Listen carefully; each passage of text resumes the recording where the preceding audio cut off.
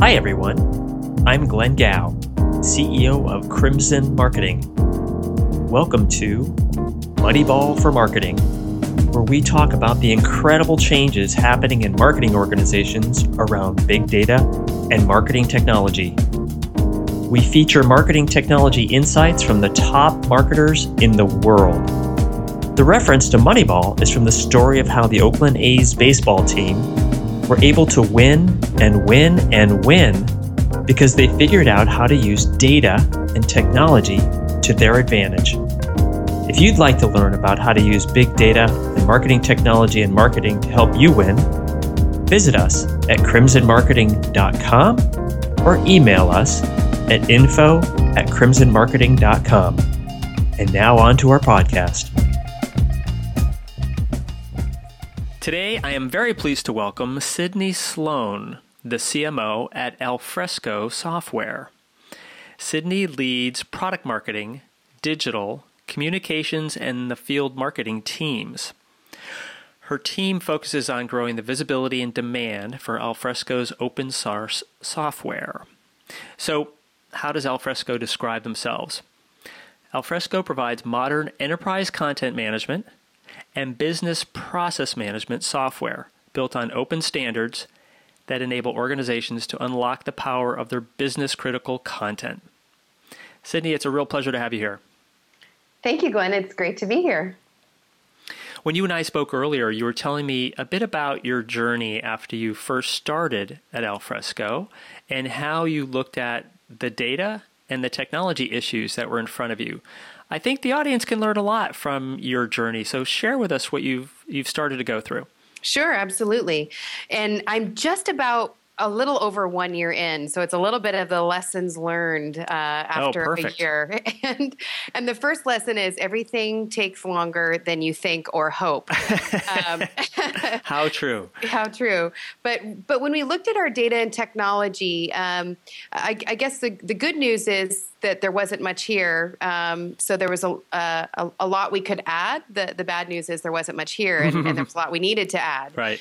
We had just transitioned from Pardot to Marketo, and really we had someone that was eager to set up campaigns and use Marketo, but we really didn't think of having a data strategy. Right. And we hadn't linked Marketo and Salesforce yet, so we had two different sources of the truth, which is a challenge, especially when it comes to reporting and trying to do any kind of data analytics. And we really didn't have a strategy around how we wanted to manage our data. So we would let people import data sources, or we'd pull information from our community, and it was really inconsistent. So we've spent a ton of time just cleaning up the data and developing our data strategy. So specifically on data. And just a quick question. Did you are you going to tell us if you found a place where you wanted to keep all the data in one place, or do you spread it out amongst different locations?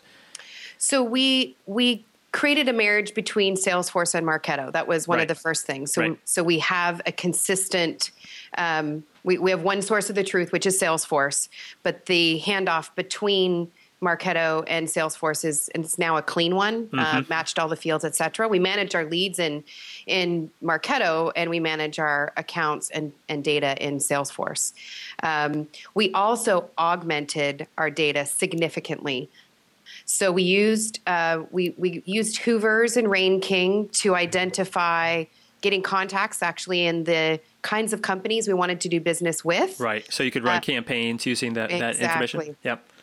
And then we worked with Hart Hanks to clean up all the data. We've done a ton of deduping, and now we're at the point where we're able to see what percentage of target accounts we have, how much data we have on those accounts, and we're just at the process now of the lovely job of role mapping. Having 50,000 accounts, I can't even tell you how many titles there are. So we've identified 10 types of roles that we want to map to, so we can start to segment and be thoughtful in how we reach out to prospects. So the role mapping then means I have a whole bunch of different titles that kind of sort of sound the same, but you're going to tie them to a single role. Is that right?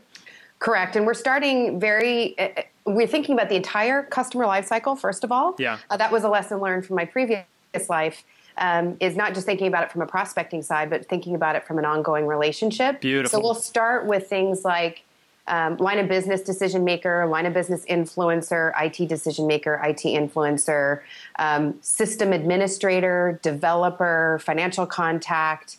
So that kind of goes through that. And then end users as well in some cases. So we can think about, if there's a system outage, we want to just get the systems admins. But if there's a newsletter going out, we might want to do a business newsletter to the business contacts, et cetera.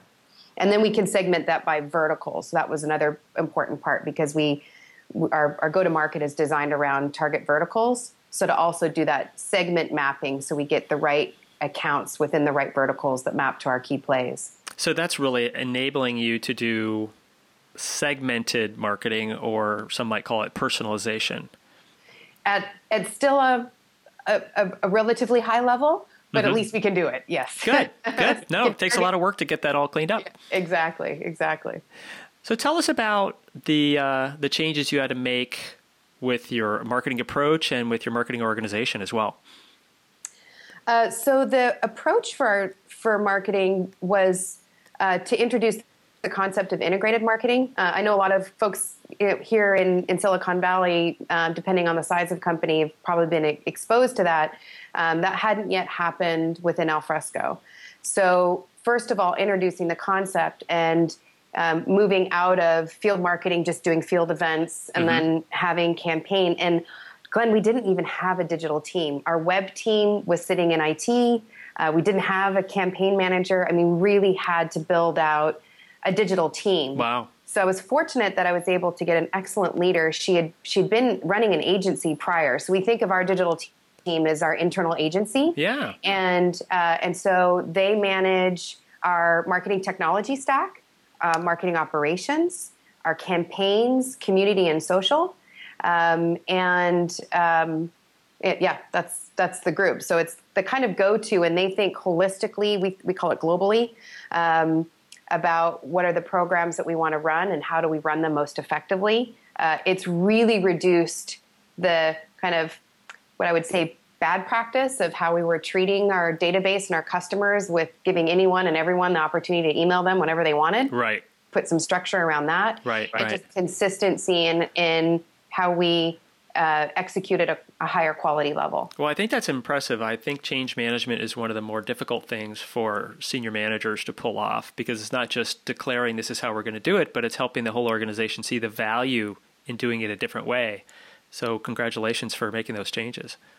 Yeah, thank you. We did rely on Sirius Decisions and good frameworks, using some very of good their frameworks. models. Yeah, so I think that gave us a good starting point for some people that hadn't been exposed to what integrated marketing could and should look like. And one of the other key things that we learned, because we were such a heavy field marketing centric organization, is when you put in a campaign function and centralize some of that, how the role of field marketing actually has changed. Oh, tell us. And it was insightful. So now that we centralize that function, field marketing has a service arm to go to, so they can do a lot of the operational execution. But then the role of field marketing has changed in that we've set them up to design the campaigns that work for their regions, leveraging what's happening on a global level. Right. They get to decide how they execute locally. And then they spend a lot of time, frankly, just working with the sales teams. And I think recognizing that that's a core function of field marketing on helping them with regional and sales-driven campaigns and understanding how to use our systems and technology. A lot of people assume that sales is just going to use it. They don't. They have to be coached, reminded. I just read a report from a company that was, what are the typical 3 issues that sales and marketing are still challenged on with alignment? Number 1 was communication. Number 2 was where's my leads? and brand awareness, which I think is pretty typical for that we as marketers hear. And that communication, that one-to-one and thinking how we communicate, the field marketing team really owns that role here at Alfresco and making sure that the teams are informed on what we're doing, but also how to use all these systems and technologies that we're investing in. Did you say the field marketing team or your digital team? the field marketing teams. Oh, interesting. When we put in digital, that changed the role of field marketing to now help the field understand how to use all of the technologies that we were putting in place. Oh, very interesting. So it's your organization, the field plays a bigger role, I think, in driving and designing campaigns than I've heard in many other companies. They have, and maybe I'm lucky because I have some really strong field marketers. But the way that we have designed what we call our key plays, our campaigns around key plays, we did it from an agile. We really wanted to not make it a one-size-fits-all because where we're at, each vertical is at a different stage. And what we've discovered is each vertical, like a person that you're communicating to or marketing to in healthcare is very different than an approach, let's say, in government. And so in past lives, I'd see build of materials that if you're going to run a vertical campaign, it has to have these 6 assets in order to launch. Sure. And we've taken a different approach and said, what are the minimum viable, the MVP, the minimum viable prospecting tools that the sales teams will need in order to run a particular campaign? And it's different. It's from healthcare, they want, they need a battle card, they want a white paper, and we're doing a lot of more high touch events, where in government, it's a completely different strategy. They don't want battle cards. They know how to talk to their customers. They're looking for more air coverage, more brand awareness. So each team is looking from our field marketers for different things. And we're letting the field marketers kind of run those campaigns, and then they have a campaign expert on each of the play teams that advises and then helps with execution centrally. Okay, so maybe you answered my question, which is what is the role then of the central marketing organization as it relates to both serving the verticals and the field? Yeah, best practice and execution. Very nice. So tell us a little bit more about the evolution you're going through and some of the strategy you have to up-level what you're doing in marketing. Yeah, so if I think about where we've come and focusing on updating our story and aligning our go-to-market around these key plays and building out our digital DNA and supporting technology, and I know there's a lot more that we can do, where we're getting into a little bit more of the advanced activities is around our target accounts and implementing account-based marketing. One of my favorite topics. Yes, it's been a real good journey for us. I believe that we as marketers are constantly on being educated because technology is moving so quickly. So we've bought into account-based marketing and we're still learning. And I'll give a shout out to the demand-based team. We're a demand-based customer, and they just did an excellent job in helping us understand what it is and how to take advantage of their technology. Great. Yes. Sorry, I'm fans of theirs too. I've spoken at some of their events. Oh, good. Yeah. I really, Peter Isaacson and his team, shout out. So what we're doing is kind of 2 levels. One is true account-based marketing. So what we've learned in ABM is the fewer the better. So we've picked our top 20 accounts globally and have developed account plans and specific account targeting for those companies. And then we're, I would say, doing ABM light as it relates to the must-win accounts that align to our key plays. And so this is the point we're at. We still have a lot of execution to do, but that's where we've gotten alignment with our sales teams, is saying, okay, you pick the top 20, we'll do account plans, full account-based marketing strategy. For the key plays, we'll do personalization on the website. We'll do more of the targeted campaigns, and it's less is more, but hopefully higher quality leads and higher conversion. And how do you use analytics as it relates to account-based marketing? How should I use analytics, Glenn? Think the data. Think about the data associated with it then. Yeah. So there was analytics that was used in order in selection of the accounts. We do use Lattice engines. We're trying to get more data out of the predictive to help us in selecting those accounts. I think that we're still learning there. We haven't been able to realize the insights yet as we continue to kind of tweak the model to get it to work for us. But we're hoping that's what we've heard from other folks that have used predictive. Right. And then what we've looked at from an analytics perspective is in the segmentation, the historical success we've had, what our pipeline looks like, how many target accounts that we have inside of the segments, and then trying to cross-correlate that with repeatable solutions that we can pick. So that's our approach for how we're getting to the key play. There's some other data as well that we use. So we score if they have competitive technology, if they're in a tier 1 country. So we've applied a scoring model against the target accounts to help us with ranking. Right. And how do you treat the accounts differently as it relates to the digital interaction with them? What's your strategy behind that? At what I would say the crawl stage that we're at is first the vertical touch flavor. So top of the funnel activities where we give light touch. If someone lands on the website, they're within a vertical, they'll get a little bit more vertical messaging to take them into the vertical areas, as well as verticalizing, taking our horizontal assets and making them a little bit more vertical. So we're getting closer to speaking in their language versus a horizontal offering, which is what we had to build from last year. Now that we're in a more vertical approach, we're able to take that pivot.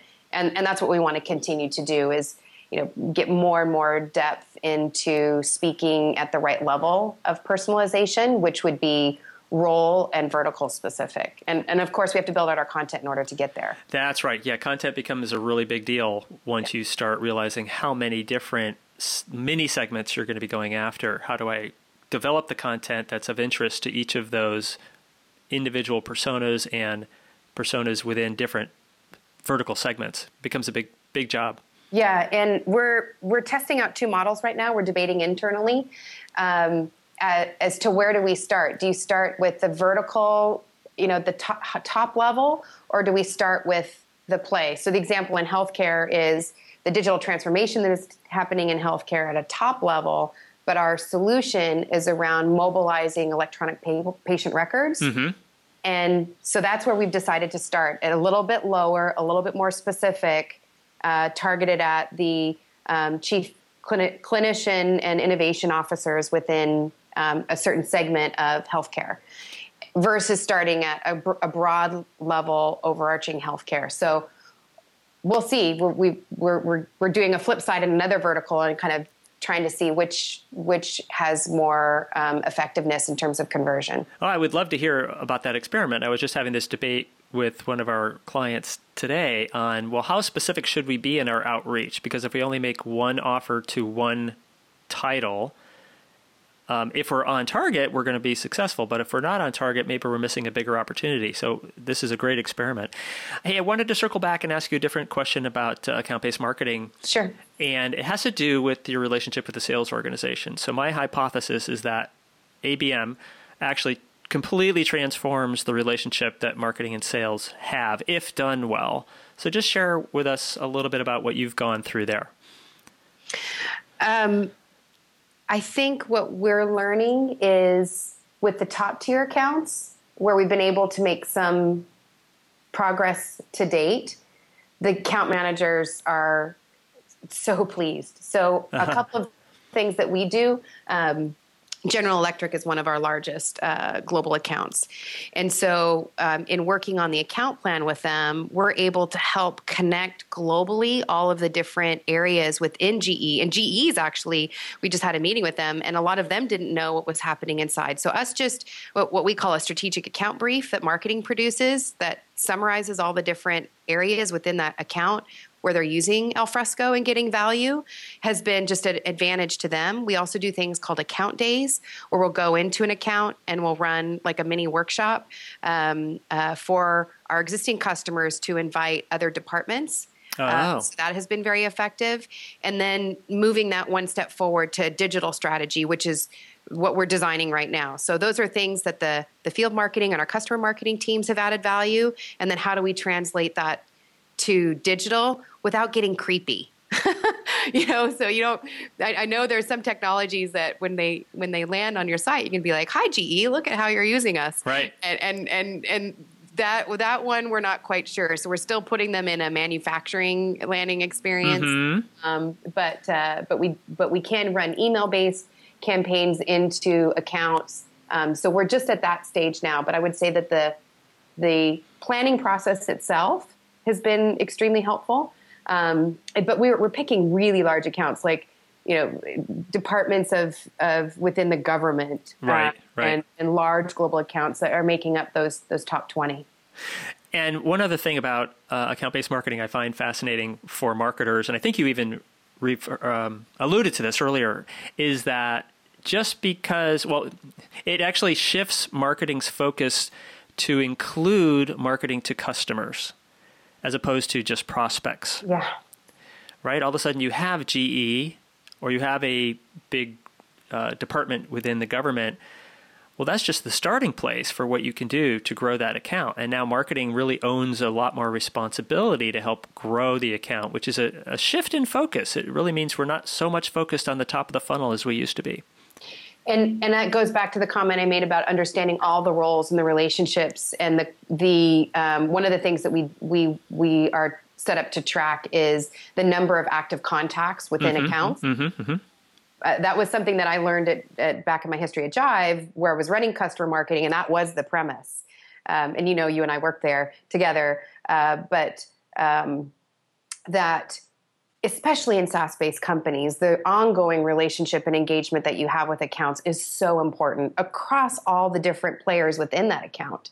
And I've talked to a couple of the technology vendors around their strategies for thinking of moving from lead-based marketing in their systems to account-based marketing, and how can they help us being able to track what's happening across the accounts and seeing that different level of energy. You can see it in some community platforms like Jive, but I'm talking to Marketo about that, and I know they're making investments in this area as well. So I think that will help with when the technologies will be able to recognize accounts and account level activity, so we can see the interdependencies between the levels of activity on our website and in different digital channels, as well as engagement statistics across open rates and everything, where we can look at the marketing aspect in terms of account, not just the selling aspect in terms of the account. No, it's fantastic, and I hope I have a chance to look at what you're doing as you evolve at some point. I want to learn more about this, but we're out of time. So thank you very much, Sydney. This has been great. I hope the listeners learned as much as I did today. Okay, thanks, Glenn. It was great to chat with you. Great. Talk to you soon. All right. Talk to you soon. Bye-bye.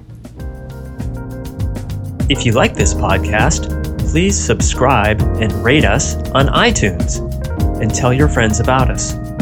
You can also go to our website, crimsonmarketing.com, and sign up for our free monthly newsletter featuring the very best of our marketing insights, featured Moneyball for Marketing podcasts, and one of our favorite features called Bad Marketing. Or email me at info@crimsonmarketing.com. Thanks for listening to Moneyball for Marketing from Crimson Marketing. Have a great week, and let us know if we can help you in any way.